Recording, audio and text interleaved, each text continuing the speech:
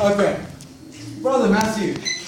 Oh, Sister Liz. Oh, Sister V. Oh, there are too many of you. I didn't see that. Have a seat, guys. We just started. Okay, so it's the first meeting of the year, so I was thinking, at the start of the year, people think of resolutions and people think of change, especially to do with resolutions, right? So I was thinking about whether I make, because a lot of people bagged resolutions, especially this year. They're like, oh, new year, new me, and people put out memes about it, and everyone's like, I'm not going to make new goals, goals are stupid, blah, blah, blah. But I think, my personal thought is that people secretly did it anyway. They just didn't post it on Facebook. They're like, no, I still want to achieve this thing. It's a new slate, it's a new feeling, and I want to make sure that I've changed. I want to make sure that I see something different within myself in this coming year by the end of it. I want it to have been a worthwhile year. I want to see some change. So I remember at the start of last year, I was like, okay, one of the goals, like millions of Australians, millions of people around the world, I want to go to the gym. Okay? And I was like, I want to go to the gym for a year and just see what happens. But it wasn't just, for the muscle and because it's fun to lift weights and whatever. But because it would teach me discipline, and because I'd have to learn to cook, and because I'd have to wake up early and do all of these awesome things. And as you can see, obviously, right, I'm huge, so it worked. Right? Obviously not. So what went wrong, right? I did go for like 2.5 months. I'm not going to say that I cooked for 2.5 months. That would be a lie. I didn't do that. But I at least tried, and I had the motivation for the starting period, and then it dropped off. And then I was just like, oh, I should go, and I know that I need to go, and I know that I need to change the way that I'm doing things, but I just can't find how. I just can't find it within myself to actually take that step and change it. And what tonight is about is really about that. It's about the change process and whether we're willing to go through it with God or not. And why we can't seem to stick to change when we know that we need it. So I'm going to get personal with you guys, because this new year, it needs to be different. And my vision for it, and I hope that it's your vision as well for this new year, is that we see change. We see change in ourselves, we see change in each other, we see change in our community, the people around us, the people we interact with at uni and at work and all the different places that God has put us there for that reason, that we see change. But the change begins within us. So I was thinking about change last night, and why I didn't follow through with a bunch of different things, not just with the gym. And late last night, I sat down with God, and it was like maybe 2 a.m, and I said, Lord, I've messed up. I've really messed up. And I know that I'm not anywhere near where I should be in relation to you. And I said, Lord, I desperately need your help. And his answer came instantly. And it was, I know that you need my help, but do you want it? And that question is still lingering in my mind as I speak to you tonight. He said, I know you need my help, and I know you need me, but do you want it? Do you actually want it? You see, we know that we need to change. We know that this new year can't be like the year before. We know that there is so much that we can be, that we can do, that God wants for us. But are we actually willing to let Him make those changes? We know we need it. We know. But are we willing? Are we willing? That was the question that I was asked last night. And this whole week, as I was thinking about what we're going to speak about for the first meeting, I was thinking of this idea of masks. But before we get to the masks, because the masks are a whole separate issue, Daniel, can you open this up with us? I want to expand a little bit on this question that I was asked last night. And it's in John 5, from the beginning of John 5. So John 5, as soon as I heard God's answer, this was the passage that popped into my head. And I believe it was from him. And it says this: sometime later, Jesus went up to Jerusalem for one of the Jewish festivals. Now there is in Jerusalem near the sheep gate a pool, which in Aramaic is called Bethesda, and which is surrounded by 5 covered colonnades. Here a great number of disabled people used to lie: the blind, the lame, the paralyzed. One who was there had been an invalid for 38 years. When Jesus saw him lying there and learned that he had been in this condition for a long time, he asked him, "Do you want to get well?" Now here's Jesus, right? And he doesn't just approach and sees that there's a lot of people who obviously need healing, right? There's no question about that. They're all there, they're all paralyzed, they're all helpless, they all need help, right? But it doesn't say that he just saw them. He says he saw him lying there and learned that he had been in this condition for a long time. He actually took the time to ask, and after he knew that he'd been this way for 38 years, he goes up and asks him the most nonsensical question ever. He goes, "Do you want to get well? Do you want to get healed?" Why do you think Jesus did that? Because that's the same question that he asked me last night. The exact same one. Do you want to be healed? I know you've been this way for a long time. I know you've been struggling. I know you've been hiding it. But do you want to get well? Do you want to get well? What does the guy reply? He says, "Sir," the invalid replied, "I have no one to help me." I have no one to help me. Let me explain the situation of this guy a little bit better to you, okay? So this was the courtyard that was just described there in Jerusalem. There are all these people who would sit there on their little rugs or mats or whatever, and they're all helpless and they're all mostly homeless, and they all have something wrong with them that's like major. And there's this little pool where they said an angel would stir the water, and whoever got in first after the angel did that would be healed. Or so that was their belief. And so thousands of people were scattered around this pool, some obviously closer than others. Now this guy is paralyzed. So he can't physically get up, walk to the pool and jump in it. What's wrong with him is keeping him from doing that. He can't get to the pool. Even if it did heal him, he can't move to it. So he's relying on people. Or at least because that's what he thinks is his only hope. People can help me. People can help me. But so he says, after 38 years, I have no one to help me. I have no one to help me into this pool when the water is stirred. While I am trying to get in, someone else goes down ahead of me. There's no one to help me. But he's standing in front of the great healer himself. He's standing in front of Jesus, and yet he says, there's no one to help me. How often do we do that? How often do we know that God has the answer and we exhaust every other option first before we're broken for 38 years and we seek God then? How often does that happen? He says, "Sir, there's no one to help me." Jesus instantly replies. Then Jesus said to him, "Get up, pick up your mat and walk." And at once, after 38 years, at once, the man was cured. He picked up his mat and he walked. The day on which this took place was a Sabbath. I read something about the significance of the mat today that I hadn't actually expected or thought of.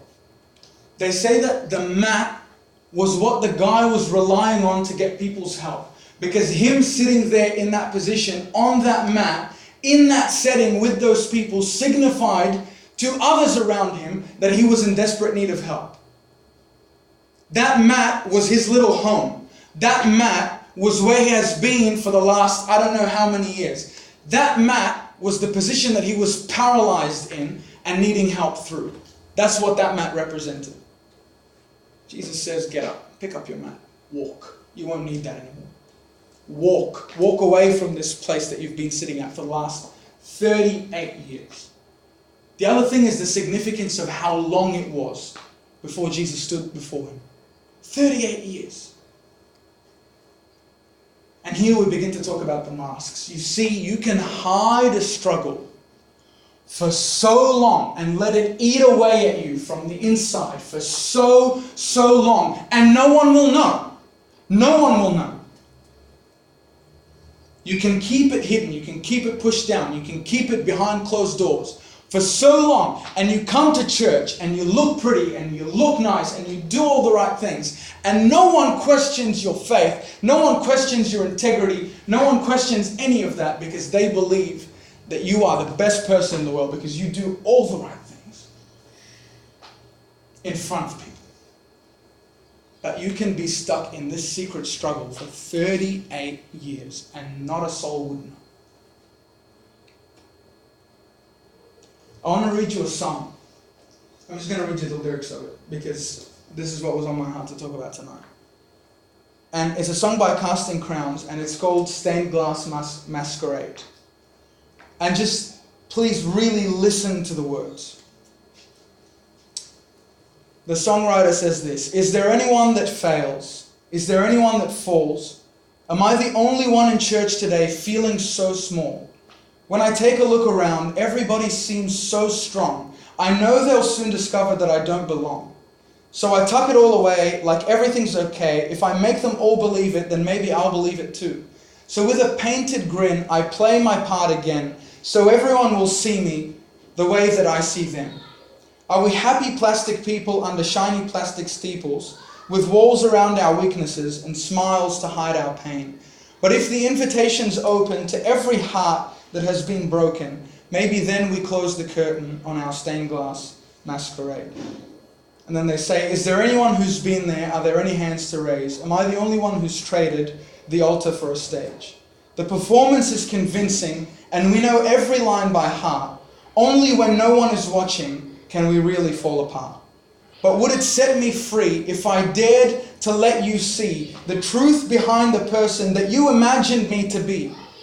Would your arms be open, or would you walk away? Would the love of Jesus be enough to make you stay?" It's this unsaid, hidden culture that we have in church, where when you walk through the doors, perfection is expected of you. Where when you walk through the doors, you instantly feel judging eyes on the back of your head. How am I dressing? What am I saying? Am I doing this right? Do I stand? Do I close my eyes? Do I pretend like I'm really into worship?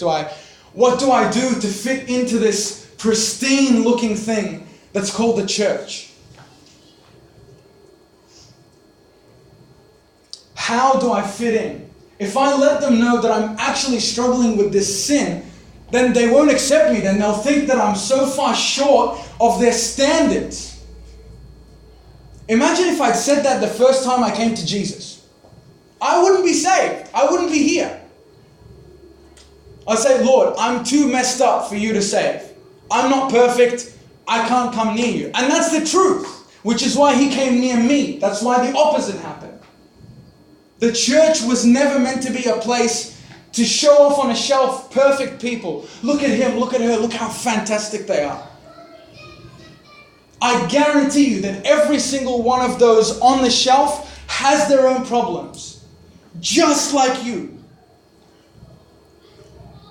We are all broken people who need the love and grace of Jesus Christ. The longer we hide it, the longer we pretend this perfection, two things are going to happen, okay? One, you're going to be found out eventually, right? You keep pretending for long enough. Yeah, you can hide it for a very long time, but it will seep through the cracks. No one's perfect. Nothing that's hidden ever stays hidden. It always comes to light. Maybe after 38 years, but it will still come to light. The second thing is it will eat and hollow you out on the inside. Every single day it remains there. This being fake, this trying to be someone that I know I'm not. Putting on this air of perfection in front of people. You can't keep that up. So I stood before God yesterday and I said, Lord, I desperately need you. He said, I know, but do you want me to step in? You know why that's a hard question?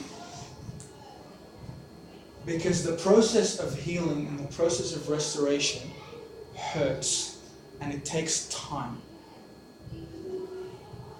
It hurts and it takes time. For you to battle that secret addiction and then actually be willing to come out and say, I've been dealing with something really rough and I know that it's bad, but for you to actually have the courage to step forward and to say what you've been struggling with, that is difficult. And to begin the process of healing, to actually open up to God before anyone else, and then to open up to others, that's difficult. Whatever it is that you've been struggling with, whatever it is that you've been hiding, that's difficult. You see, why I wanted to speak about this tonight is in order to start this year afresh, really afresh.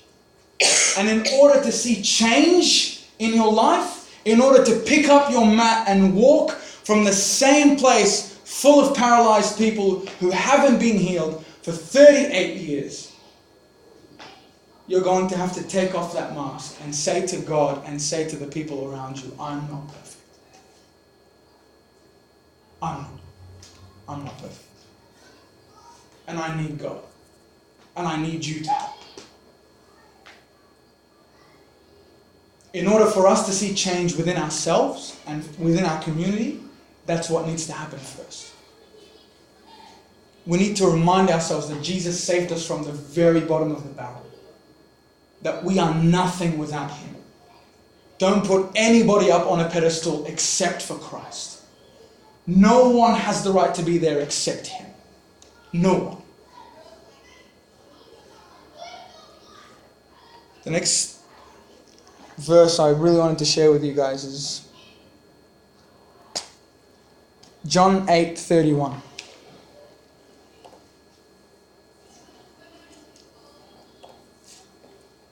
It says this. To the Jews who had believed, Jesus said, if you hold to my teaching, you are really my disciples. Then you will know the truth, and the truth will set you free. Before this meeting, as I was preparing for it and as I was praying about it, I said, Lord, I'm broken and I'm messed up and I need your help. I said it again after last night. I said it just before I came to the meeting. And His answer was as soon as I had spoken. I know, but I love you anyway. Instantly. Yesterday night, it's I know you need me. Are you willing to let me in? Today, I know you're broken. I love you.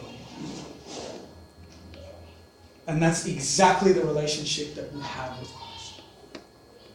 Lord, I come to you. I know that I am nothing in and of myself. But I know that in you I'm loved. You know why He can say to me, I love you? Because He's not looking at me, He's looking at His Son. His perfect Son who finished the work on the cross for me. Who was able to change me, who was able to hold me up. He's looking at Him. I don't have any right to stand here and speak to you and preach to you and say that because I'm somehow better than you, I'm not. I'm here and you're here by the grace of God. By the grace of Jesus Christ and by His love and through what He's done. For every single one of us. For us to move on, to actually move on. Instead of just having these conversations and hearing this preaching and singing the songs and coming to the meetings week after week. For us to actually grow, we're going to have to let go of this lie within us that I can do this by myself. Or that I can continue to hide in the shadows while at the same time grow in the light. You can't do that. As long as you continue to resist God and push Him away and say, no, I'm not willing to let go, you're going to sit in that chair, on that mat, for as long as it takes before you say to God, Lord, take my hand. The truth shall set you free. The truth is that God loves you. Despite the fact that you and I are messed up, and despite the fact that we're very broken. God loves you. Not because of anything you've done or didn't do, not because of who you are, but because of who He is. God loves you just because He can. And just because He wants to. And He's not changing His mind. You see, we change, we waver in our commitment. God doesn't. God's not like us. God said, I love you. He saw your entire timeline from beginning to end. And He said, I'm going to take him with every messed up thing that he has. All of it. I want all of it. From beginning to end, I love him. I love her. I love you. All of you. I want it all, is what Jesus said when He went to the cross for each of us. That's why I can stand here with the confidence to actually speak to you and say, Jesus loves me and He loves you. And that is a freeing truth. That's how I can move on. That's how I can live my life, because I'm not living in fear of God striking me down with a bolt of lightning. I know that God loves me, and I know that God wants to take my hand and move with me and with you. And that's what this new year is about. It's changing your mind, like it says in Romans 12. Be transformed by the renewing of your mind. Understand how God sees you and live in light of it. That's what we need to do to actually change. I want to read another couple of verses with you actually, because I know that being in that secret struggle, whatever it may be, and I'm speaking, I don't know what you guys are going through, but I'm speaking out, knowing that you understand what I'm saying. Proverbs 24:16. We're almost done, by the way. It's not long today. Proverbs 24:16. It's an amazing verse, and it says, For though the righteous fall 7 times, they rise again. But the wicked stumble when calamity strikes. Do you know what the number 7 represents in the Bible? Completeness or perfection. Every time it's used. So it's as if, though the righteous man falls 7 times, like he's completely broken, he's completely down, he's fallen, and yet somehow they rise again. Why? Because it's God who upholds him. It's that verse in the New Testament where we are oppressed but not crushed, persecuted, not abandoned, pressed down but not destroyed. That's the New Testament version. To all outside appearance, we're smashed, we're destroyed. But to God, at the end of us, we've fallen 7 times, we're done, we can't get up. God comes, takes us by the hand, and somehow we rise. The next one I want to read with you guys is Micah 7 verse 8. And this is the attitude that we all need to have towards this struggle, towards this fight. Just stay with me, we've got like 2 minutes left. Micah 7 verse 8. This is an amazing verse. It says, do not gloat, in my version it says, do not rejoice over me, O my enemy. Though I have fallen, I will rise. Though I sit in darkness, the Lord will be my light. Listen to that again. Do not rejoice over me, my enemy. Though I have fallen, I will rise. Though I sit in darkness, the Lord will be my light. I don't know about you, but that verse to me is like, that's the one. That it really is the one. God knows, God sees, God hears.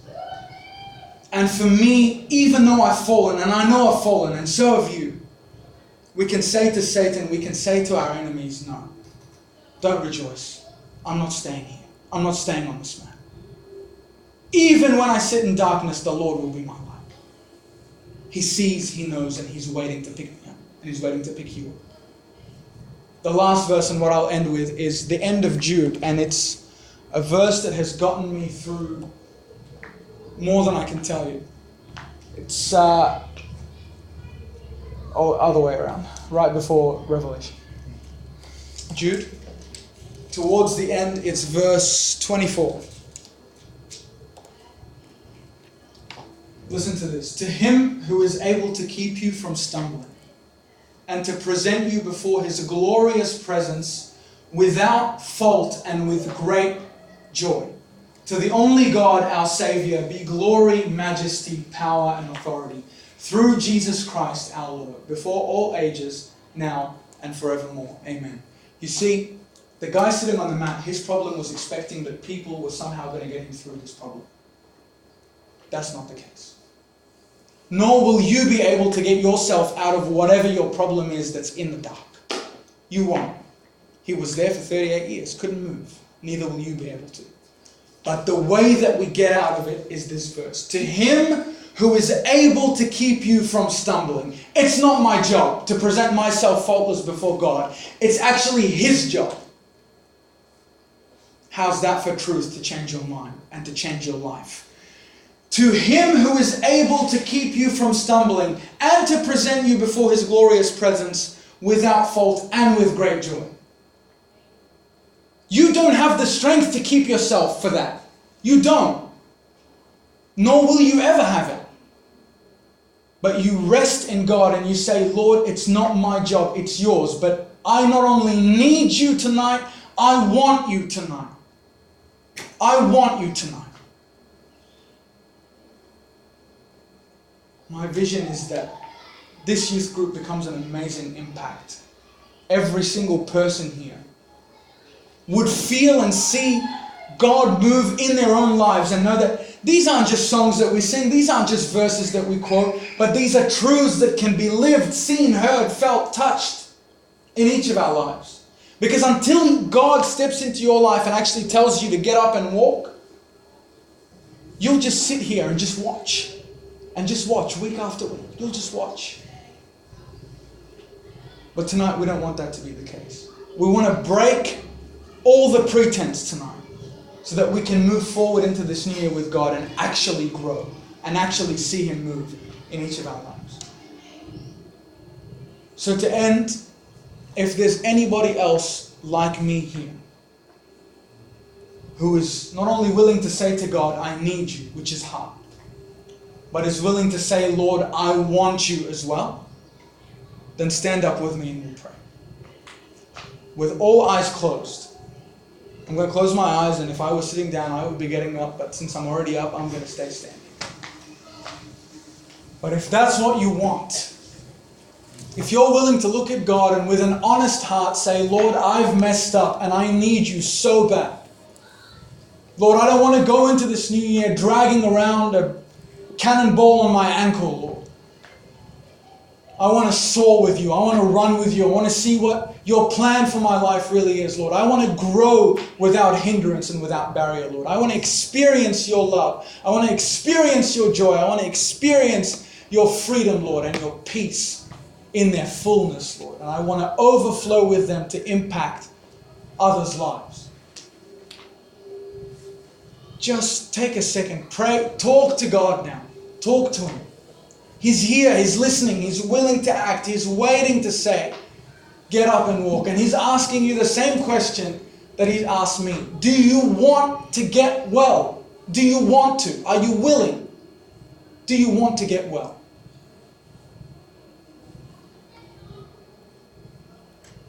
Speak to him.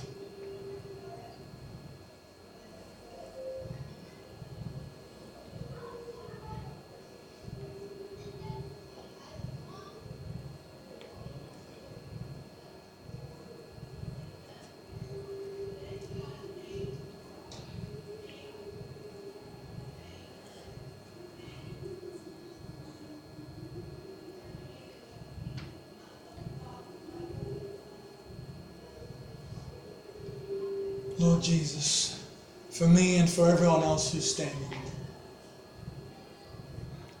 you know our weaknesses, Lord. You know our struggles, Lord. You know all our secrets, Lord.